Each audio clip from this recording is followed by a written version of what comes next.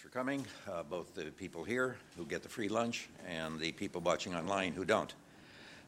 We'll be looking today at Michael Mandelbaum's new book called Mission Failure: America and the World in the Post-Cold War Era. I'm John Mueller, a senior fellow here and also a professor of political science at Ohio State University. So let me briefly introduce Michael, and then we have two commentators, and we'll kick things around, maybe Mandelbaum around a little bit, and then open up for questions at the end. Michael Mandelbaum is extremely well known. He's written 15 books, 14 of them on foreign policy and one on sports.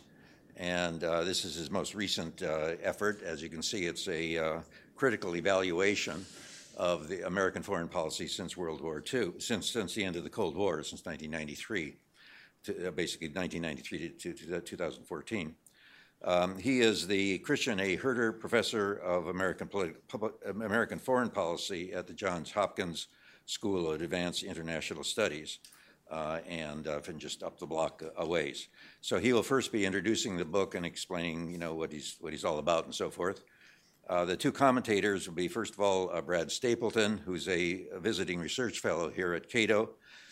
He got his PhD from UCLA and is working on defense and foreign policy issues, particularly ones dealing with transatlantic security issues, including the currently forming, apparently, European Reassurance Initiative, and has done a lot of work in that area.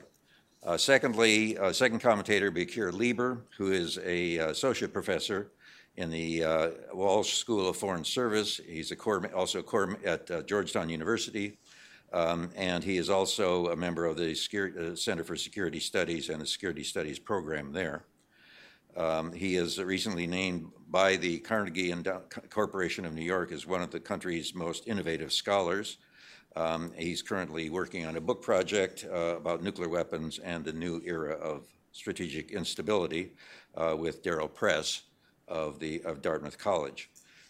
He's had long experience dealing with issues like nuclear weapons, deterrence strategy, U.S. foreign policy, and international relations theory. We'll have the format, as I mentioned before. Then after that, there's lunch upstairs, just up the spiral staircase. And also, we have copies of the book for sale for the unbelievable price of $16. Oxford University Press is getting very aggressive about marketing their books, a very good sign. So if you're interested, that's about half price.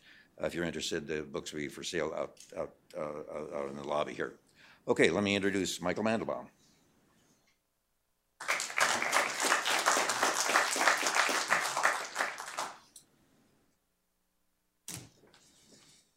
Well, thank you, John, and let me thank Cato in general and John Mueller in particular for making this possible. It's a pleasure and a privilege. And I want to thank Brad and Keir for making time to serve as commentators. I will give you what I trust will be a brief overview of mission failure. I recognize that in these circumstances, when a speaker uses the word brief, that's a signal to dig in for a long siege, but I hope to do better than that. This book is a history of American foreign policy between 1993 and 2014, and it rests on 5 premises. The first premise is that this was an unusual, perhaps a unique period in the history of American foreign policy, and perhaps in the history of all great powers, in that the United States faced no serious security threats. That meant that this country had an unusually wide range of choice in formulating and executing its foreign policy. Second premise, it used that range of choice to engage in what is misleadingly called nation building. I say misleading because what the United States did actually involved 2 distinct, although closely related undertakings. One was indeed nation building, trying to create a sense of national community among different peoples. And the other is properly called state building, constructing the institutions of modern governance where they do not exist. Third, this endeavor, these missions of transformation, were common to the three presidential administrations of the period about which I write, those of Bill Clinton, George W. Bush, and Barack Obama. And missions of transformation are common to a very wide range of American foreign policies during this period. They are a common thread running through American policy toward and in China, Russia, Somalia, Haiti, Bosnia, Kosovo, Afghanistan, Iraq, and the wider Arab world. The fourth premise is that all of these disparate engagements had a common outcome. They all failed. In none of these places did the United States succeed in nation or state building, and the reason is common to all of them. Neither the United States nor any other country, no matter how powerful, has the power actually to create a sense of national community or by itself to build the institutions of modern governance. That has to be done by the people of the country itself. And my theme can be and has on occasion by me been summarized as, it was up to them and they were not up to it. Fifth and finally, the period the book covers is now at an end. The defining condition is not present. The United States does face serious security challenges. Well, let me say a little bit more about each of the countries that I've mentioned. The undertaking of missions of transformation began at the very beginning of the Clinton administration with its China policy. You'll recall that that policy was to link an improved Chinese performance on human rights to trade privileges. Trade privileges were to be contingent on the Chinese honoring and respecting human rights. And if the communist autocracy in Beijing had complied, that would have represented a transformation of the Chinese political system. But of course, the Chinese didn't. They said no. The Clinton administration quickly backed down and, in fact, reversed its policy. The administration had better luck in Russia, where Boris Yeltsin, the first post-communist leader, welcomed American help in constructing a free market economy and a democratic political system. Well, Russia has a rough and ready, although highly imperfect and massively corrupt market economy, but the initiatives in the direction of democracy that Yeltsin undertook have all been rolled back by his authoritarian successor, Vladimir Putin.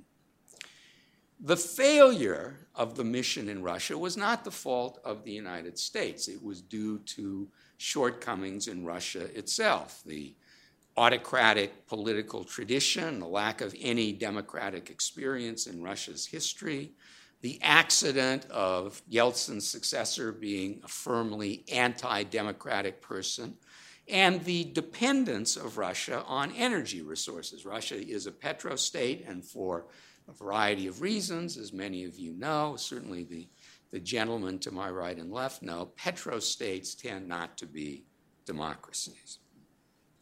Well, the Clinton administration also embarked on so-called humanitarian interventions in Somalia, in Haiti, in Bosnia, and in Kosovo. And this represented an innovation of sorts in foreign policy. The United States was using military force not to advance American interests, but to advance, to reinforce American values. There were no interests, economic or strategic, in these places. The United States did succeed in every case in removing the cause of the, or at least the proximate cause of the humanitarian crisis, a government that was oppressing its people, although in no cases did this represent a large military achievement. But in the end, the United States did not make any of these countries prosperous or democratic, and in some cases they were not and still are not even peaceful. Then came the attacks of September 11th, which had a profound impact on American foreign policy. They led to 3 wars that the United States would not otherwise have fought. The War on Terror, about which John Mueller has written eloquently and on whose writings I have depended for writing the section on the War on Terror, and then the wars in Afghanistan and Iraq. Afghanistan displayed the same pattern. The United States did remove the Taliban, and for a time, the lives of Afghans improved. They had nowhere to go but up. But Afghanistan is still plagued by an insurgency, and if and when the American troops all leave, its future is quite uncertain.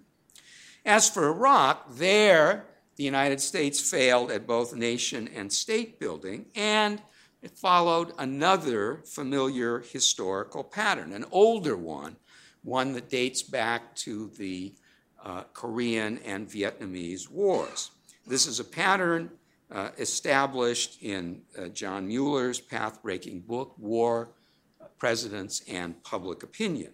In all 3 wars, the American military role started out as popular, but became unpopular as and because American casualties rose. In all 3 cases, the American public never turned against the professed goals of the war, but the public decided that the price the United States was paying was too high and it wasn't worth doing.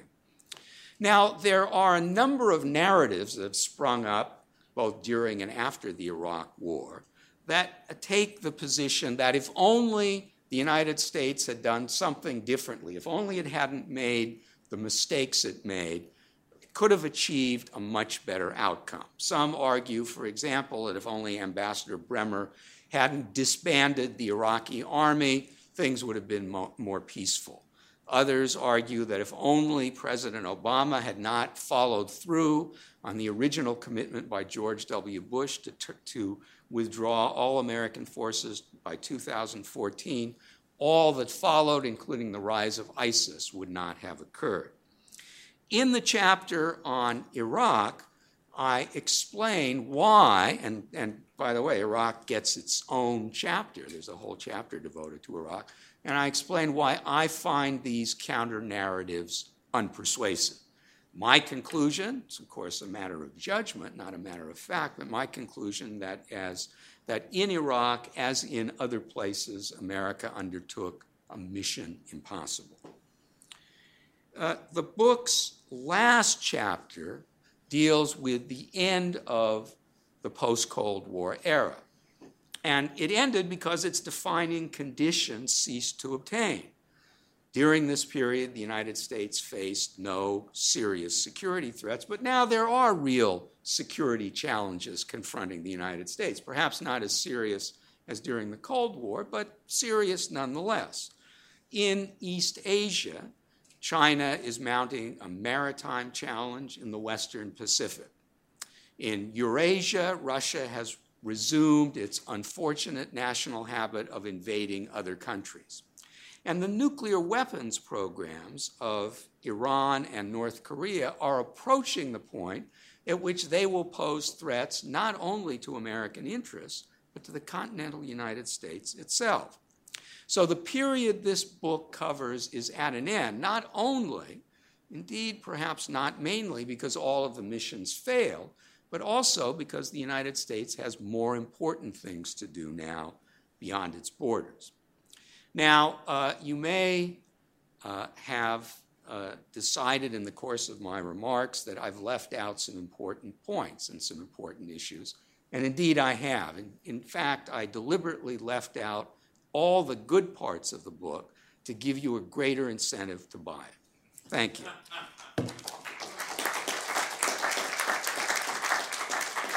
Thanks, Brad.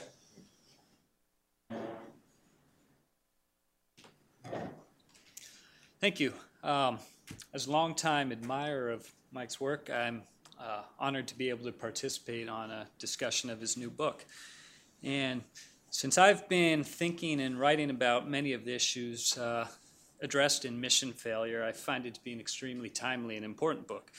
After more than a decade of war, it's essential for the American national security community to begin re-examining the fundamental bases and goals of national security policy in the United States.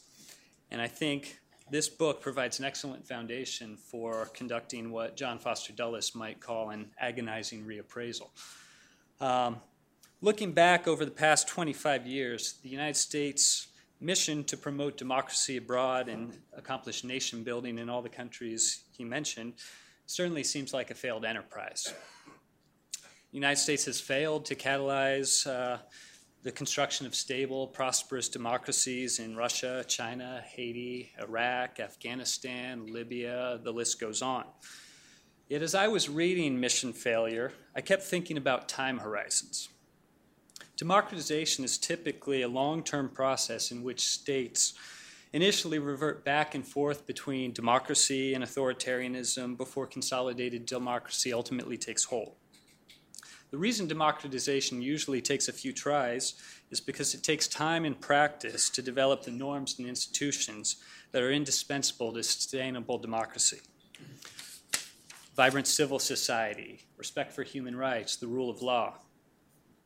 As Mike notes a number of times, the reason democracy took hold in Central Europe following the fall of communism is that many of those countries had a history of strong state institutions and previous experience with democracy.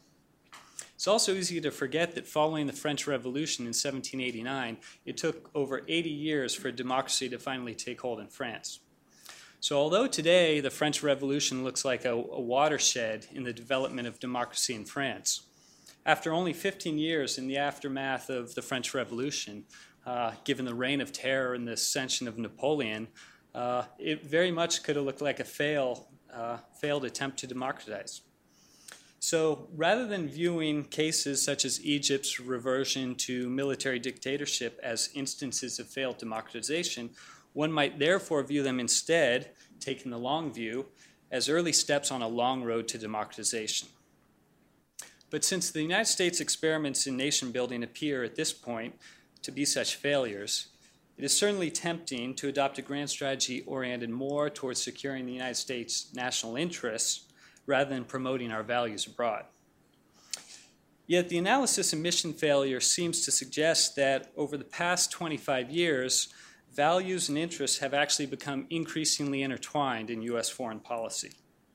For instance, the invasions of Iraq and Afghanistan and the subsequent efforts to construct Western-style democracies there were motivated largely by a compulsion in the wake of 9/11 to ensure that threats to American security could no longer emanate from those two countries.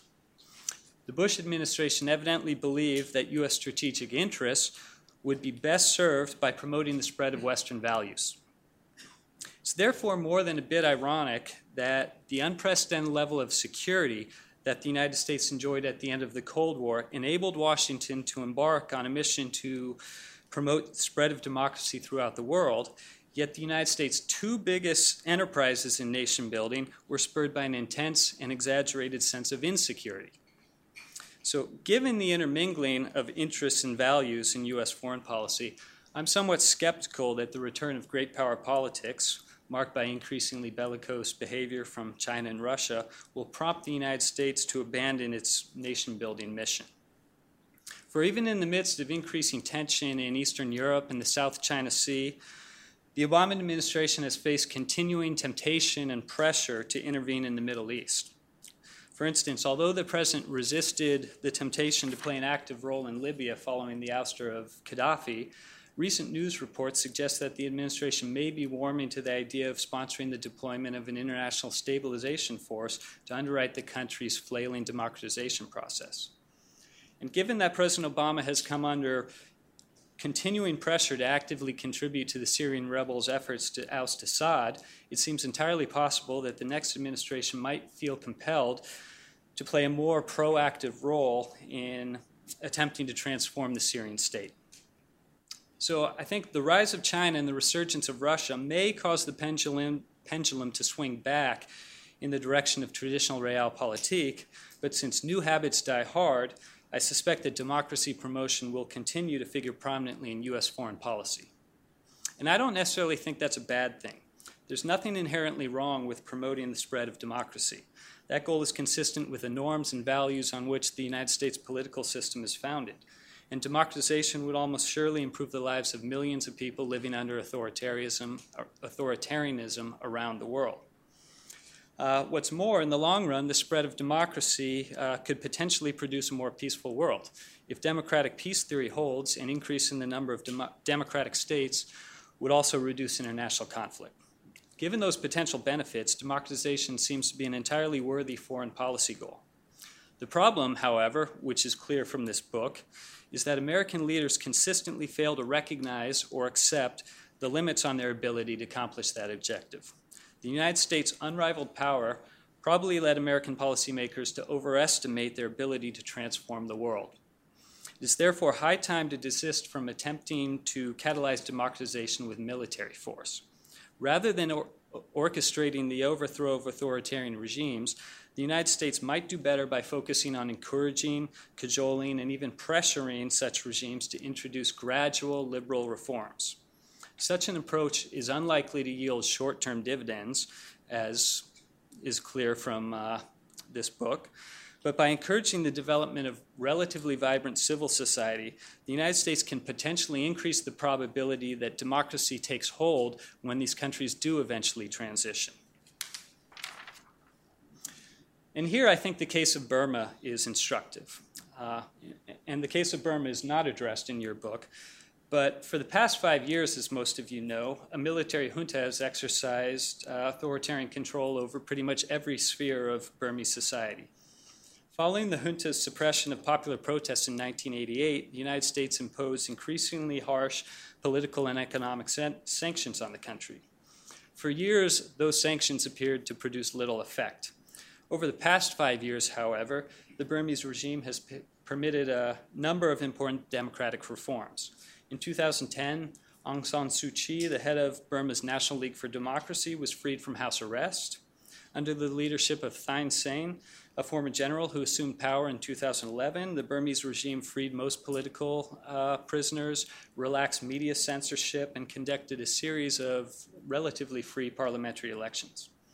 As a result of those reforms, the National League for Democracy was able to secure a parliamentary majority in last November's elections, in so doing earning the right to form a new government. Now, Burma's democratic transition is certainly imperfect and probably reversible, and the extent to which U.S. policy contributed to that process is unclear. Nevertheless, I think the case suggests that sustained pressure, both domestic and international, can foster gradual, relatively peaceful democratization. Burma's experience will certainly not be replicable everywhere. Previous research has demonstrated that military dictatorships are typically more willing to relinquish power voluntarily than other types of authoritarian regimes. And particularly in personalist dictatorships, authoritarian regimes do things like censor the media, ban non-governmental organizations, imprison dissidents, in order to suppress potential threats to their authority. And in order to build a strong political base, they also do things like bestow a range of lucrative political favors upon narrow socio-political segments of society. Insofar as regimes think that such policies are indispensable to their political survival, international pressure is unlikely to prompt authoritarian rulers to abolish those instances of corruption and violations of civil liberties in response to international pressure. So for me, the most important takeaway from mission failure is that policymakers should recognize that the United States' ability to catalyze democratization is extremely limited. We can and should help and encourage other countries to introduce liberal reforms, particularly in the aftermath of revolutionary events such as the collapse of the Soviet Union or the Arab Spring. The United States should certainly employ all the leverage at its disposal, from economic sanctions to democracy aid, to encourage new regimes to institutionalize democratic reforms. But ultimately, building democracy is a long, tortuous process that societies must accomplish and navigate on their own. For many in Washington, that may be difficult to accept, but after more than a decade of war, it's time to recognize the inherent limits of U.S. power. Thank you.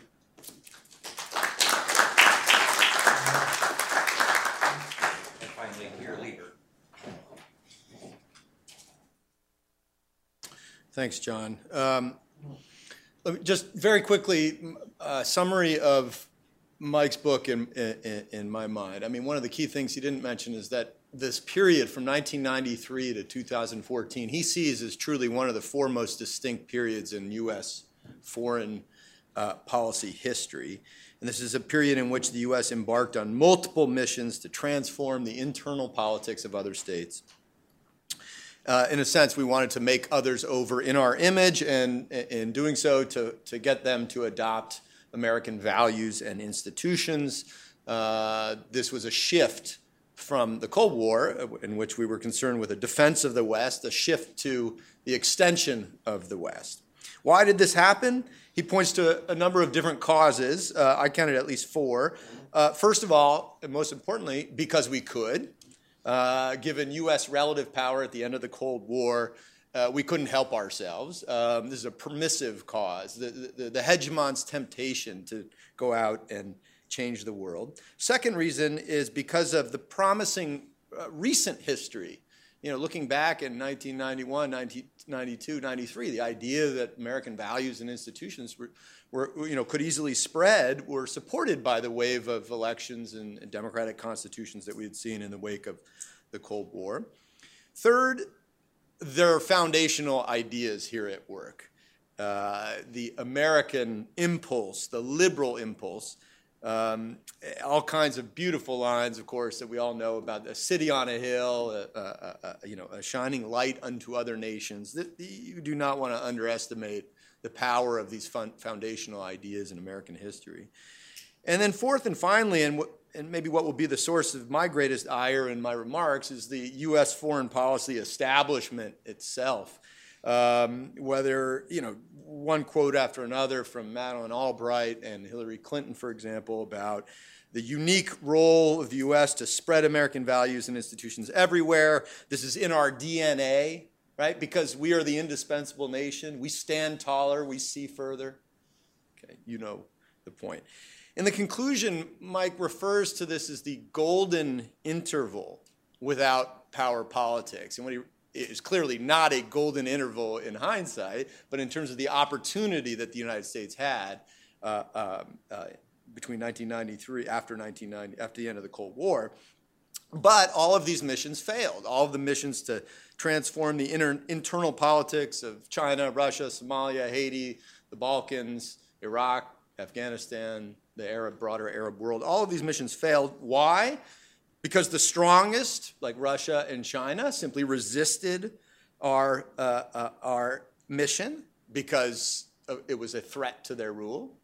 And the weak states, the weak countries that were a target of our mission, lacked any of the conditions necessary for the growth of American values and institutions and democracy and freedom more generally.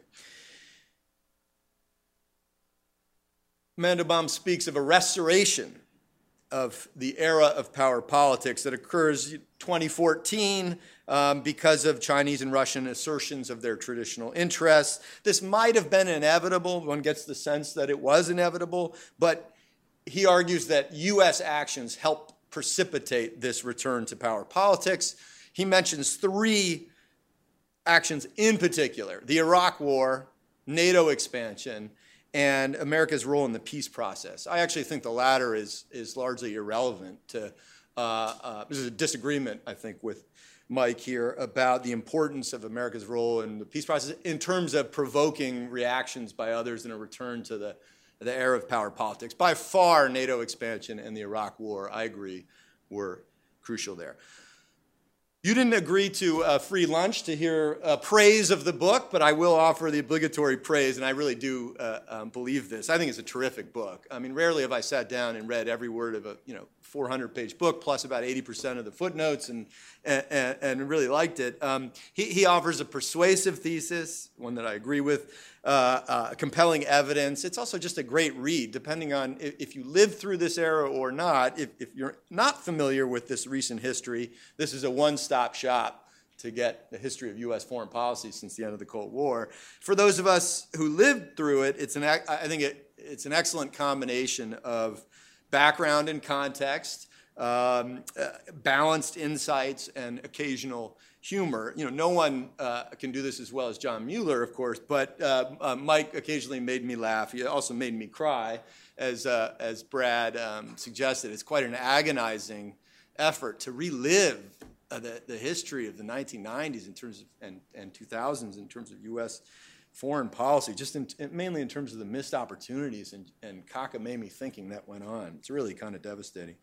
The result is a devastating critique of the liberal transformative impulse and the disastrous record, and its disastrous record in U.S. foreign policy. And all of my criticisms fall under the category of, I wish he had done more, or what do we do now, or what can we do to put the nail in the coffin of this transformative mission. But this book is a must-read, especially in this town. I have four critiques.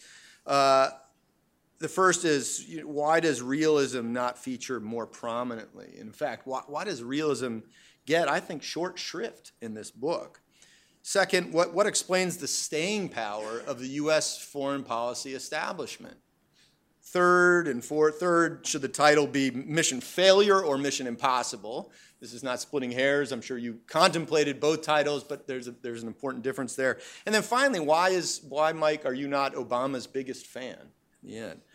First of all, let me descend from the ivory tower. I won't offer a theory a lecture on realism and idealism, but I think the long-standing debate between realism and liberalism is really the core frame of the book. Mike is hardly ever explicit about the fundamental debate, and he, I think, resists giving explicit credit to the persistent and vocal realist critiques that existed of U.S. foreign policy and of the U.S. foreign policy establishment through this period. I think this book should be seen as an important contribution to an old debate. But just so we're clear, the old debate, since Mike, your wife's not here, right? I was going to make a comparison to E.H. Carr's 20 Years Crisis, but when I was reading this, which is high praise, it reminded me a lot of that book where Carr is critiquing the dominant idealism, utopianism of the first half of the 20th century, and the interwar period in particular. I think Carr, Niebuhr, and Hans Morgenthau and other realists at that time were arguing against this utopian idealism in the first half of the 20th century, and then in the latter half of the 20th century, you've got all kinds of realists arguing against a liberal internationalism, and today a cabal of liberal internationalists and neoconservatives, I would call it, is the target of the realist critique. But the critique is similar across time. What do realists critique about the liberal vision, which I think I see everywhere in Mike's book? First of all, realists see the tragic limits of man's ability to solve the world's problems. Realists see the risks of trying to do so, to solve these problems, without understanding the limits of power and the limits of our abilities to do this. Realists point to the dangerous delusion of Manichaean thought, that there's pure evil and pure good out there, and the dangers of crusading in favor of the white hats against the black hats. Realists argue about the misplaced faith in the natural harmony of interests among states, that all states want peace in the world, and if we see conflict, then it's a result of mistakes, irrationality, or misperceptions. Realists are critical of the belief in the power of right reasoning. If we could, through education or through reform, discover, states would discover the harmony of interest, and then they could live in peace. Realists critique the liberal view of benign public opinion. When states do bad things, it's because of bad leaders. If we could only have the people's beliefs, desires, etc., work their way to the top, we wouldn't see this bad kind of behavior. And most importantly, realists critique the liberal view of the existence of universal values out there. The closer we come to understanding these values, the closer we'll come to peace. There are other realist critiques that resonated here, the persistent fact of unintended consequences of action, particularly when it involves the use of military force. My question is, why, again, don't realists get more play, get more props in this book? I don't understand it. It's not just because I don't understand why theory isn't front and center in this kind of book. Mike wants to reach a popular audience, and one of the quickest ways to lose an audience, probably like I just did, is to talk about the long-standing debate between realists and utopian idealists. But it doesn't make sense to me. Realists opposed in print the link between human rights and most favored nation trading status for China. They opposed NATO expansion for fear of alienating Russia. And by the way, I think Mike is a realist, don't get me wrong, but it doesn't play a role in this book in a way that it should. Realists favored the partition of Bosnia. Realists lamented human rights disasters, but argued that America wouldn't be willing to do enough given that solving these problems was not in its vital national interest. Realists opposed bombing in Kosovo. Realists, of course, opposed the Iraq War.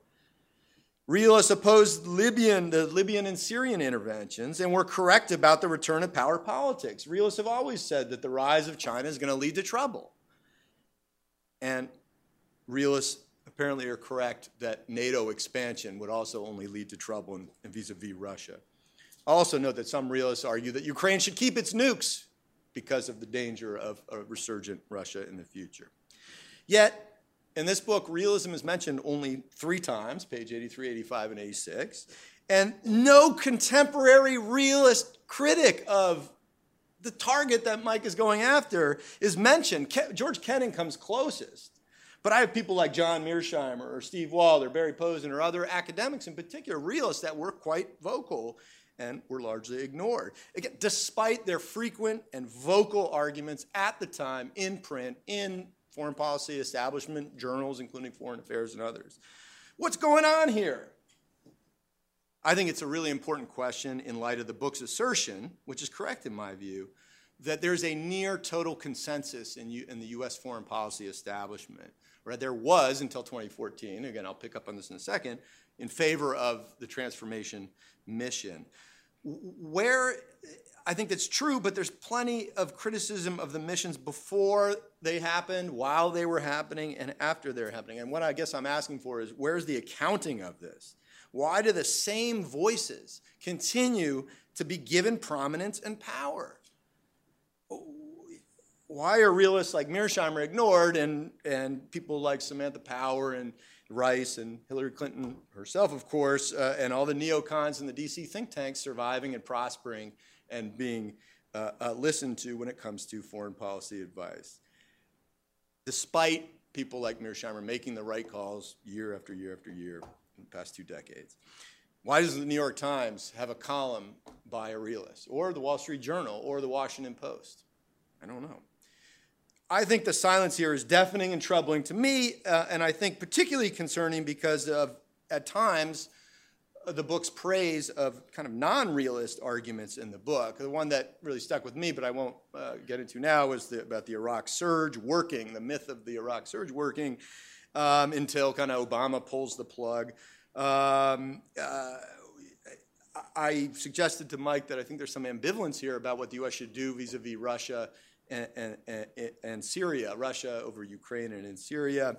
Again, the 2 biggest mistakes, in Mike's view, are NATO expansion and the Iraq War, and both were clearly opposed by realists. So where does Mike stand? Why not be more explicit about your worldview? Why not be more explicit about the future policy implications of such a view as we move forward? Second, what explains the staying power of the foreign policy establishment? Yes, there is a long liberal tradition in American foreign policy thought. Yes, this was an incredibly permissive environment because of U.S. power compared to the other great powers.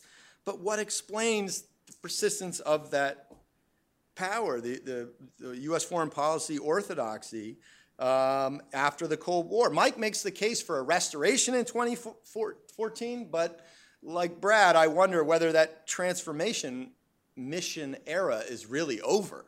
It ain't over, unfortunately. And we see constant calls today for more intervention in Ukraine, for intervention in Syria and elsewhere. We see a constant attempt to rewrite history through critiques of past behavior, about the abandonment of Iraq and Afghanistan, about the destruction of U.S. credibility given the Syrian red line on chemical weapons.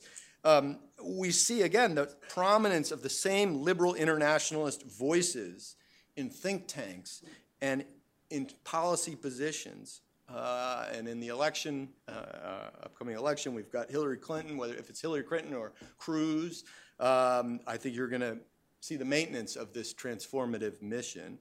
I wish Mike were right, but again, I don't think it's over. So why does the American public continue to put up with this SH blank T? I don't get it. It's a true question. Why does the U.S. foreign policy, liberal, neoconservative orthodoxy live on? In the book, I tried to find the answer to this. Mike talks about, he says at one point that Americans are realists. Are they really realists? That was on one of the pages where he talks about realism. But on the one hand, he says yes, because they won't bear the costs for liberal missions because they understand it's not in America's vital interest. On the other hand, he talks about and acknowledges the liberal impulse and how Americans are want to solve the world's problems in that way. I simply want to ask, which is it? And if it's the case that the American people are really realists, then why does the orthodoxy persist? It's interesting that realism remains a hard sell in America, right? All U.S. presidents have done realist things, but never do they couch them in realist terms openly, right? We always couch them in liberal rhetoric because that's what Americans want to hear. Again, I'm just puzzled by this. And I think in the end, we probably need to acknowledge that the popularity of Trump on the Republican side and Bernie Sanders on the Democratic side is due in no small part to the American people's reaction against the missionary era of transformation that this book is all about. Okay, two final points. Third, should this title of the book be Mission Failure or Mission Impossible? Here, I just want to point out, I think there's a tension that Mike is responsible for, a tension between, on the one hand, a set of convincing arguments that the mission to transform the internal politics of other countries is hopeless. And on the other hand, repeated comments that the U.S. didn't actually expend much effort. Now, I think you lie on the first side of things, that hand weighs, the first hand weighs more than the latter hand. But I was left with the impression that, doing more could make a difference. If it's not the case, then I think that needs to be be stated clearly. Would any reasonable expenditure of costs in terms of blood and treasure have succeeded in Somalia, Haiti, the Balkans, Afghanistan, and Iraq? Would greater exertion of effort have contained China or kept Russia down? What could we have actually done in Georgia or Ukraine? In fact, isn't the story that we did too much in terms of NATO expansion when it came to those places? So what is the blueprint for victory in Syria, even if U.S. leaders had a blank check to do whatever we want? Those are the questions I'm left with, and as you can tell, I clearly think most of these missions are impossible, not just failures. Finally, why aren't you Obama's biggest fan? In the latter parts of the book, Mike seems critical of the Obama administration. Again, never explicitly critical, but the impression I'm left with is that you do not agree with the Obama administration's policies on Libya, Syria, Ukraine, the Iran deal, and all that. And I just ask, don't all these policies align with the anti-transformation advice of the rest of the book? Remember in the Goldberg interview, and I'll end here, in the Goldberg interview in The Atlantic, of course,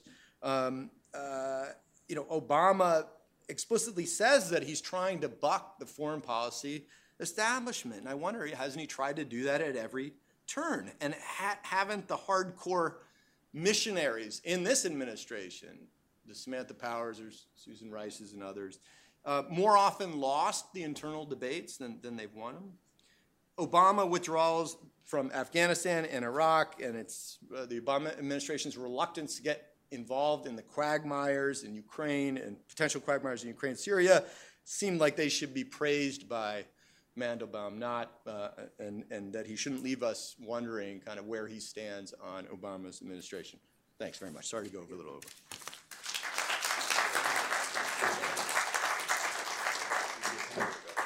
I'll do it here. Okay. Thank you. Those are both very good commentaries. I will respond, again, I hope relatively briefly, to some of the points that Brad and Keir made. Brad made an important point about the book, which I had in my notes and forgot to mention, which is that the United States didn't enter most of these countries. It didn't undertake these missions with the idea of nation building or state building. The humanitarian interventions and wanted to stop the killing, and Iraq and Afghanistan were undertaken in response to September 11th. But they all turned into missions of transformation, and I say why I think that is in the book, that it was almost inevitable that the United States should go down the slippery slope from the original motivation to full-scale nation building. Second, Brad talked a lot about democratization, and I agree that it's a good idea. I just don't think that we or anybody else can really do it, and he's surely right that the process of democratization can be a long, zigzag road, and we have to hope that countries that started it and then fell back will resume that path. But I think I say at one point in the book that given the American experience, while democratization is highly desirable and would be good for the United States and for the countries that don't have democracy, democratization from the outside is either impossible or unnecessary. Either countries, for their own internal reasons, will make themselves democratic, or they won't, and there's very little that we can do about it. Now, there are, and I wrote a book about this a number of years ago called Democracy's Good Name. There are forces that conduce to democracy, and one of them is what one might call the neighborhood effect. If you're living in a neighborhood that has lots of democracies and they're successful, chances are you'll be attracted to that form of government, and that was true of the Eastern Europeans. And I would say that Burma, or Myanmar, as I guess we're supposed to call it, but I still call it Burma, so I'm glad that Brad did, would fit into that general category in the following way. The motivation for the generals, as I understand it, was in large part to find some counterbalance to China, because Burma was on the way to becoming a resource colony of China, and they wanted some counterbalancing. That could only come from the West, or it could partly come from other countries in the region, but those countries were more or less Western. Thailand is not a perfect democracy, Malaysia also not, but they're more or less in that category, and even Communist Vietnam tilts now in foreign policy to the West, and that, I think, was the reason that Burma has headed in this direction. It was local incentives. Now, on Keir's points, first on realism, I think a full reply would get us into a highly academic debate about what realism really is. But there are two reasons that I don't say much about realism. One is this is a work of history, and that's what I was doing, not a work of political science or a theory of international relations. But second, I understand realism in a particular way, and I understand a distinction between realism and realists' opinions on a wide variety of issues. I understand realism to be an empirical approach, not a normative approach to international relations, which has a view of how nation states do behave, not necessarily how they should behave, and that it has to do with external behavior, not the internal composition of states. Therefore, E.H. Carr's book, The 20 Years Crisis, as I recall, I'm certainly have not read it as recently as Keir has. Carr's argument was that Western policy toward Germany and in general European policy was based on the naive view that international law and the League of Nations were powerful and would make a real difference. And Carr said, no, that's not right. Nations follow their own interests. Power politics is the coin of the realm. And therefore, the proper policy toward Germany was appeasement. He was an appeaser, and he wrote editorials for the Times of London advocating appeasement, which later became notorious. So I don't see realism, as I understand it, as being relevant to this campaign of failed missions, except in the sense that the United States had the power to do it. And we know that powerful states, the strong do what they will, the weak do what they must. Well, this is what the United States wanted to do, and the reasons that it chose these missions are the ones that Keir mentioned. Second, you said, Keir, that I don't seem unduly troubled about the carnage. I'm paraphrasing and exaggerating about the carnage of these missions or about their failures. And it's true, if I'm paraphrasing you correctly, it's true that I don't think they did an enormous amount of damage. They did damage, but the damage was manageable. The casualties in Iraq and Afghanistan were relatively modest, certainly compared with Korea and Vietnam, as was the expenditure. By some reckonings, these two wars will together be the most expensive in American history, ultimately, because of pensions and medical care and the like. But even at the height of Iraq and Afghanistan, the proportion of GDP that the United States devoted to those wars was significantly below the percentage devoted during the Vietnam War and far below the percentage devoted to the Korean War. Those wars were more expensive, and of course the United States had a smaller GDP. So I give my view of this issue at the end, I think it's the last part of the conclusion, where I quote a line from Annie Hall, the Woody Allen romantic comedy, where he says his philosophy of life is encapsulated by the joke about the two women in the restaurant, where one says, the food here is terrible, and the other says, yes, and the portions are so small. My version of that in the book is that American missions were all failures, but they really weren't that important, so the damage was limited. The biggest cost, of course, was an opportunity cost. Third, the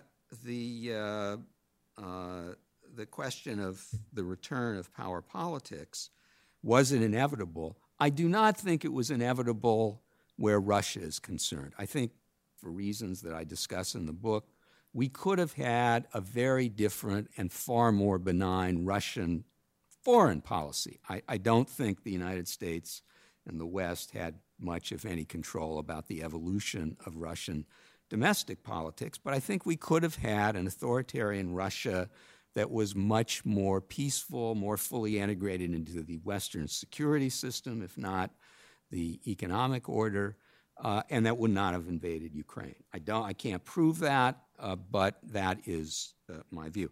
China, I'm not sure that Chinese behavior could have been avoided. It could only have been avoided by suppressing or retarding Chinese economic growth. And there was a very interesting article in the 90s by Dick Betts, who's certainly a realist, and Tom Christensen, who's a China specialist, saying, in effect, as I recall, that American foreign policy toward China was a test of realism versus idealism, that if the United States were truly realist, it would try to restrain Chinese economic growth, because the more powerful and stronger and richer China became, the more trouble it would make, and that proved to be true. I don't think that there was ever a serious option for the United States to damp down Chinese economic growth, because even if the United States had been willing to take serious measures to cut off trade and investment with China and to quarantine China economically, other countries, I think, would not have followed suit. That would have had something of a retarding effect if the United States had done it alone, but I don't think it would have, in the end, made a significant difference, and I don't think it was sustainable. The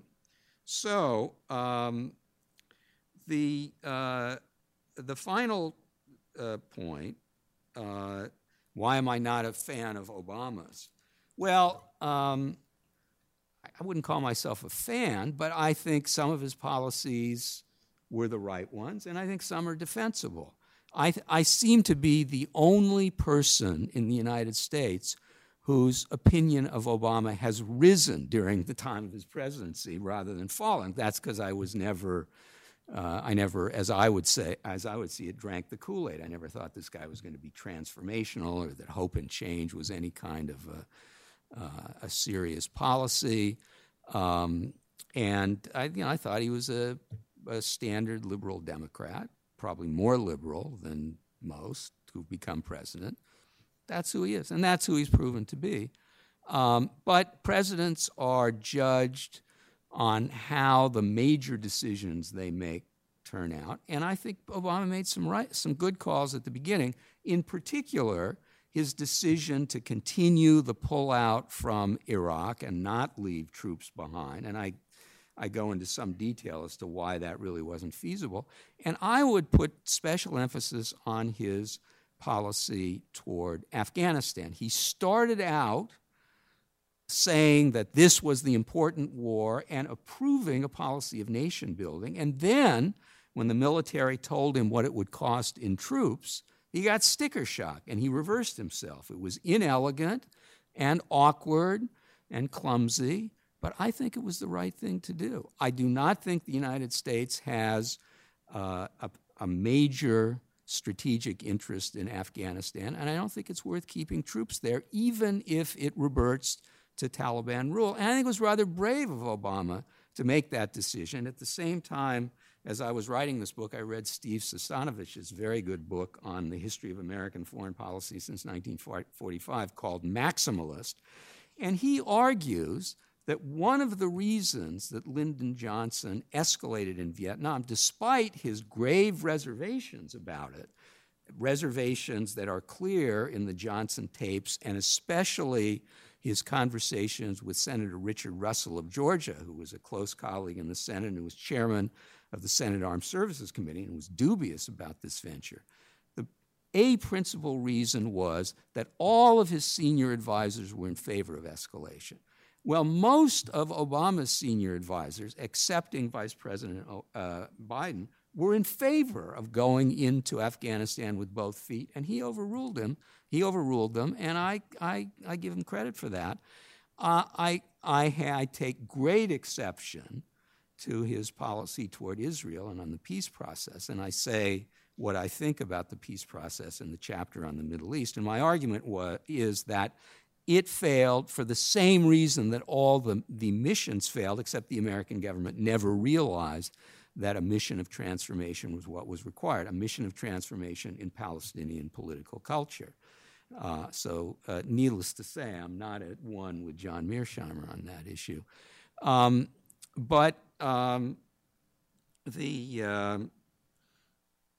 lost my train of thought. Oh, yes, on Obama. So I think he was dead wrong on the peace process. The peace process is not a major issue in American foreign policy. I cite it as one of the three mistakes because it caused unnecessary harm, but the harm fell on Israel, not the United States, and Israel is a resilient country and is just fine. I certainly wouldn't compare it in magnitude to the other two, to NATO expansion and the Iraq War.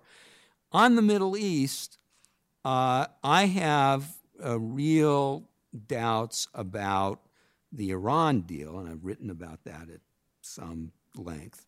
It's odd that it's an odd deal in the sense that most negotiations tend to reflect the balance of actual power between the parties, but the Iranians were the ones who did well on this one, well, better than the United States originally said it would do, and I think that has to do with Obama's extreme aversion even to threatening conflict.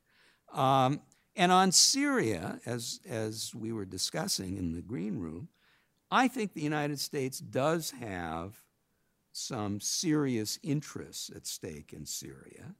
But I also think that the obstacles to intervention are formidable. So I think the Obama policy is defensible. And if it were up to me, I think I'd probably carry out the same policy. So that response was longer than my introductory remarks. But you were provoked. well, I thought that they were all good comments. And the point that Keir makes has been made by another author, so I've thought about it. But it's an interesting comment. Oh, sorry, John, one more point. Why the foreign policy establishment has managed to stay above water so long. Well, in the Cold War, there was a Cold War. There was a major threat, and so there was a national consensus. During the post-Cold War era, despite the failed interventions, it really isn't all that expensive. There weren't all that many casualties. We didn't spend an enormous amount of money. It was all wasted, of course.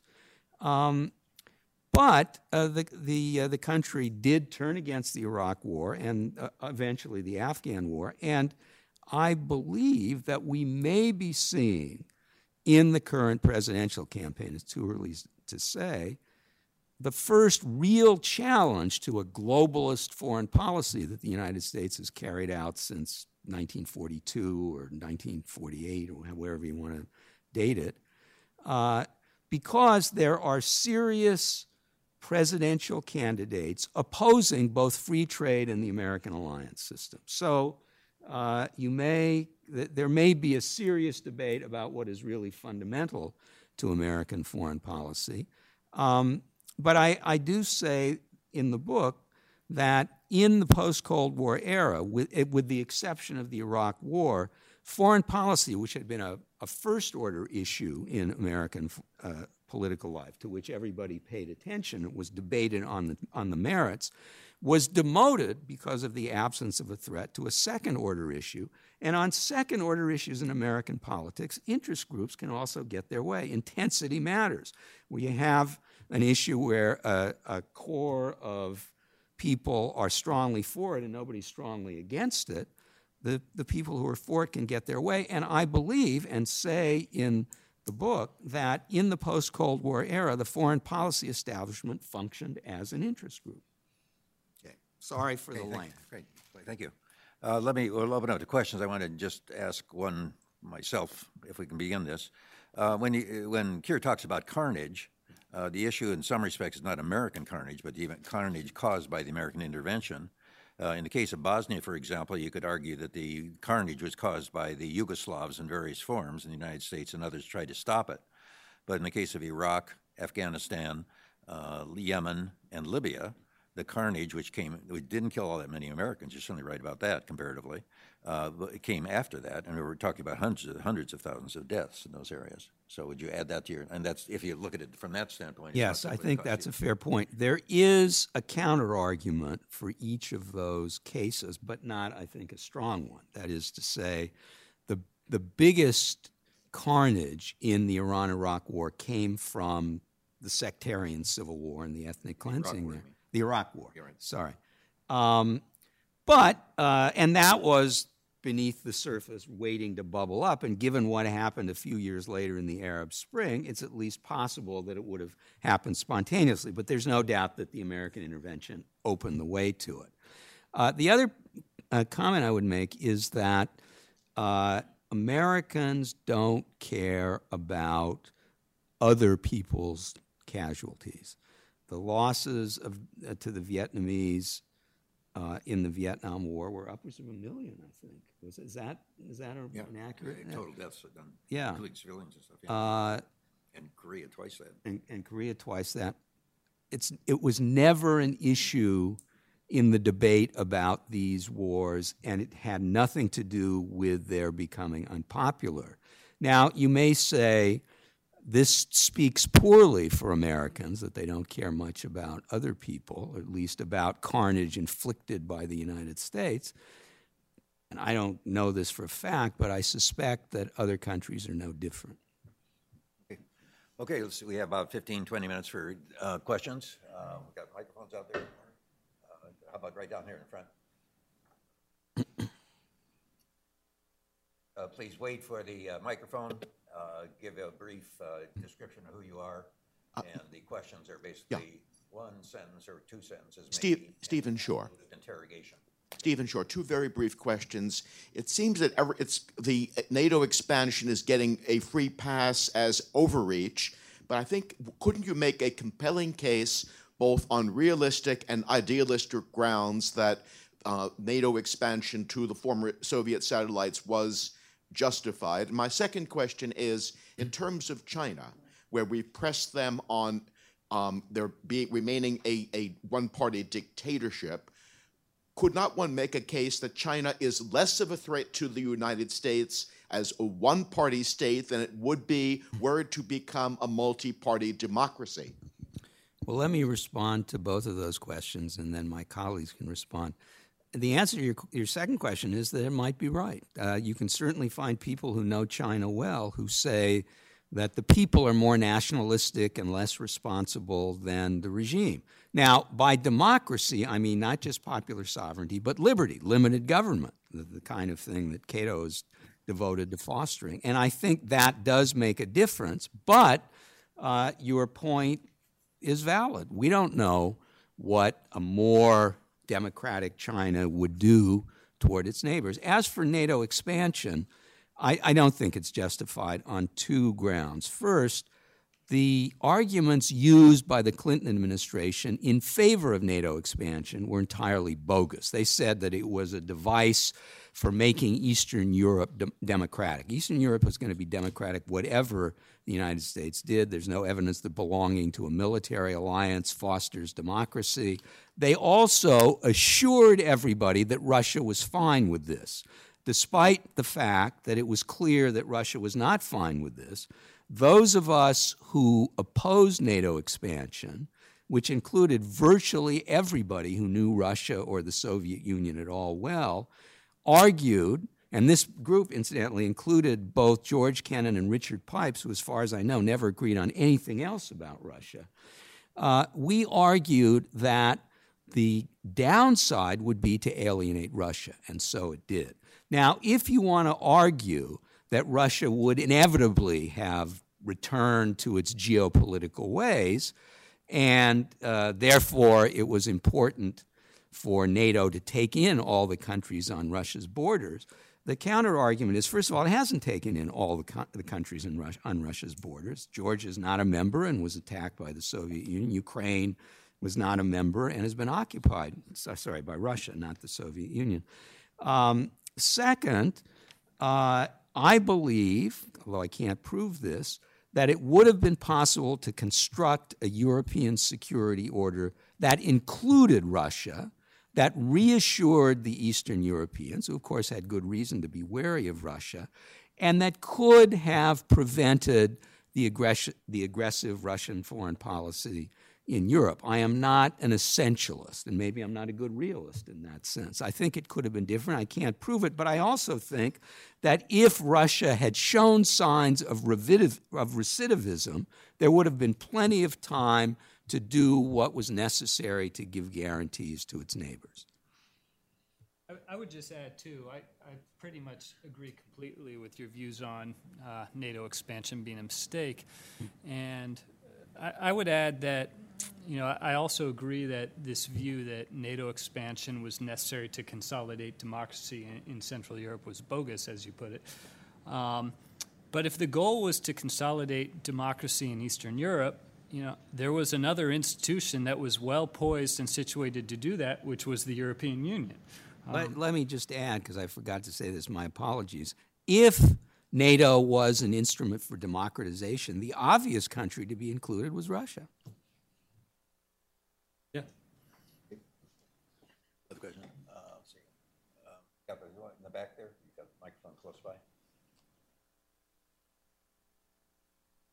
Hello, my name is Olivier Lewis. I'm a PhD student. I would like to ask a brief question about the European Union. You mentioned the neighborhood effect. I would argue that actually the EU was an active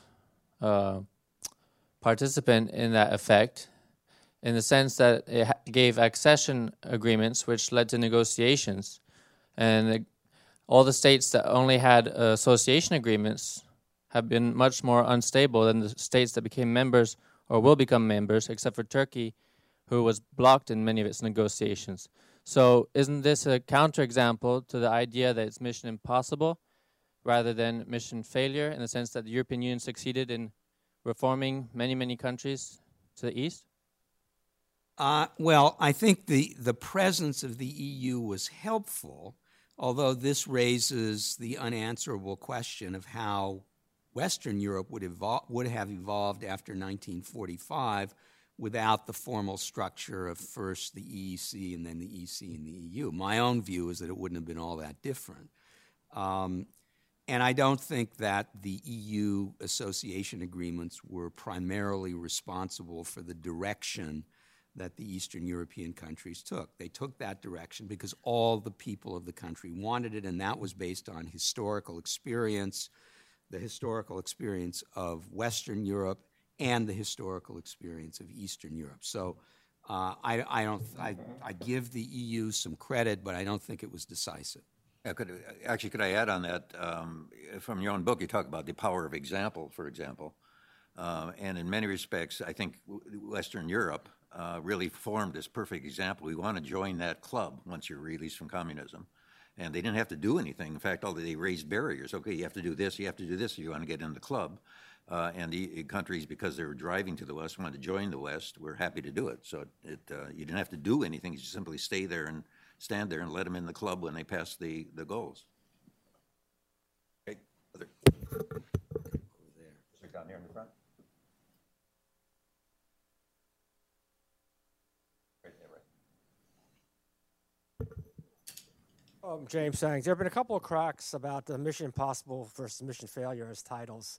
And obviously, there's a big difference between impossible and failure. Failure has a possibility of success. Impossible has no possibility of success. So I was wondering if you could riff a little bit more on whether given the way you described the book, it sounds like you're really talking about Mission Impossible rather than Mission Failure. Well, I do use the term Mission Impossible in the book, but I use the term Mission Failure because this is a history. It's about what happened, and what happened was that missions failed. I think it's pretty clear from the book that I'm very dubious about the possibilities for success, but you can't make categorical statements about this. Who knows? Maybe it'll work somewhere. You wouldn't bet on it. Well, that's not what history teaches, but the mission worked with the British in India. Of course, they were there for a century, and it worked in India and not in Pakistan because the Indian elite, especially the first Prime Minister, Nehru, were very committed for their own reasons to democracy. So I think it's a little presumptuous. I don't know. I could have called it Mission Impossible, but I called it Mission Failure. Okay, back here.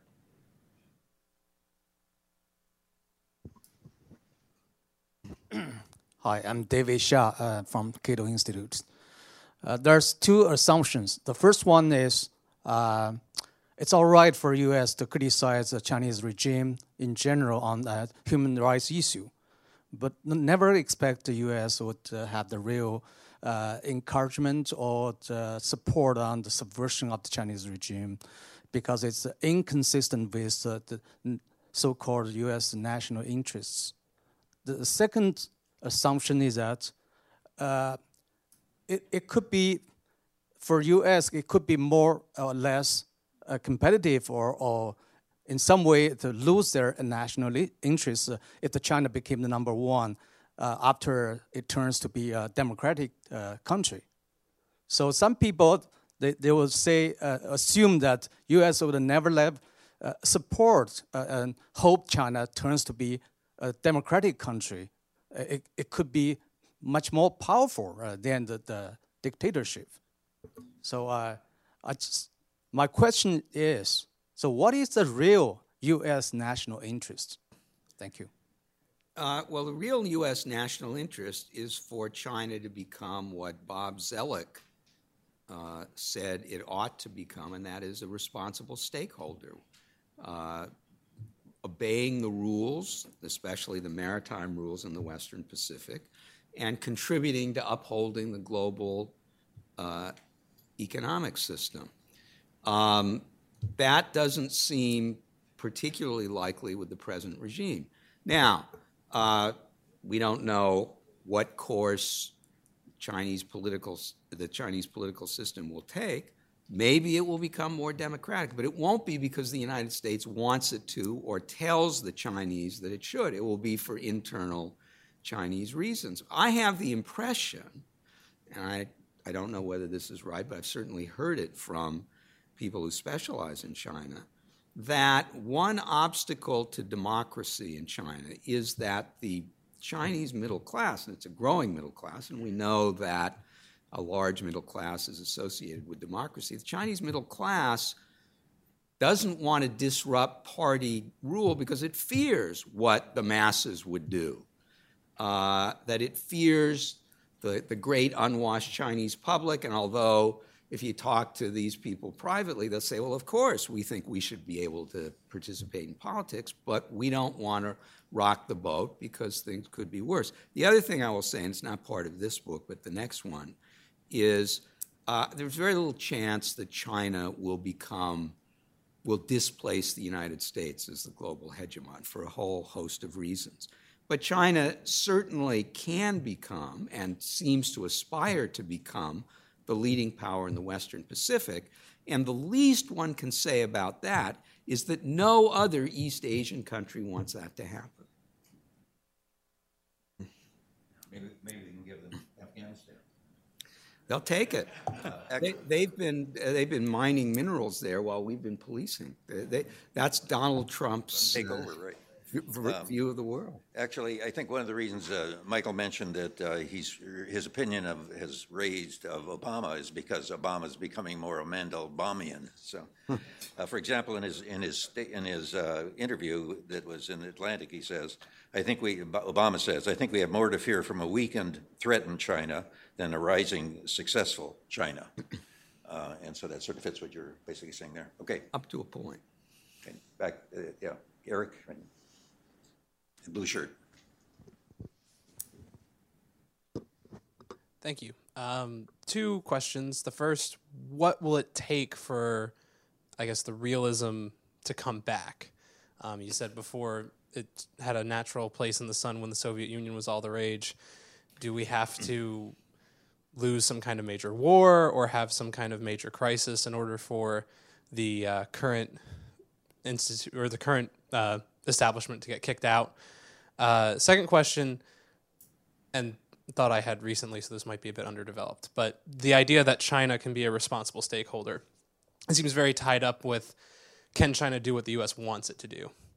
Do you believe that there is a chance it could become a responsible stakeholder without necessarily doing everything that the United States wants it to do? And do you think that our definition of responsible stakeholder is a little bit too constraining for options? Thank you. Yeah. Okay. Gary, do you want to chime in on this? Remind me of the first. Go. Yeah. What was the first question? What will it take for realism? Well, realism is a response to the world as it normally is. The American foreign policy of the post-Cold War era was a response to a very unusual circumstance, and we have returned to normalcy, as Warren Harding would have said. And so the United States is likely to respond to what it perceives as threats, but since these are not direct threats to the United States, as the Soviet Union was or was perceived to be, there is some leeway for the United States to decide that although these countries are threatening, China in East Asia and Russia in Europe, it really isn't the business of the United States to have a forward deployed military to check them. Other countries in the region are wealthy enough to do that, and that would represent a sea change in American foreign policy, and that's what we see signs of in the presidential campaign. That doesn't mean it's going to happen, but I think the signs are more visible than they've been certainly since McGovern and maybe since Taft. And the second question was?